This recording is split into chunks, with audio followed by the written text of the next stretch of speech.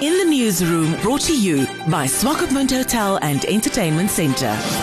Consumers are currently crippled by major price increases in everything, driven by soaring oil prices. Things are worse now than they were during the pandemic. But even if Russia scales down its military action in Ukraine, and even if peace is made and the war ends in its entirety, OPEC won't push up production beyond 400,000 barrels a day each month. In the newsroom, chats to well-known South African investment economist Dawie Klopper about what it will take and how long it will take to get back to $90 American a barrel for Brent crude. It is difficult to forecast how long it will take. It depends on production and demand, of course. Production from OPEC, demand from the rest of the world. If there's a de-escalation of the war, I think we must expect a resurgence in demand for growth in the world as it is.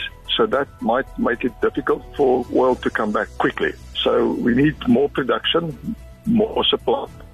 And that will help, of course. And then we must be aware of the fact that demand is going to be quite high in the wake of the world economy opening up. What we need is much higher production from OPEC countries, perhaps a normalization of the production coming from Russia, and move away from the sanctions. And then thirdly, we need USA production, shale production of oil there, to start up again, and for that supply to come onto the market as well.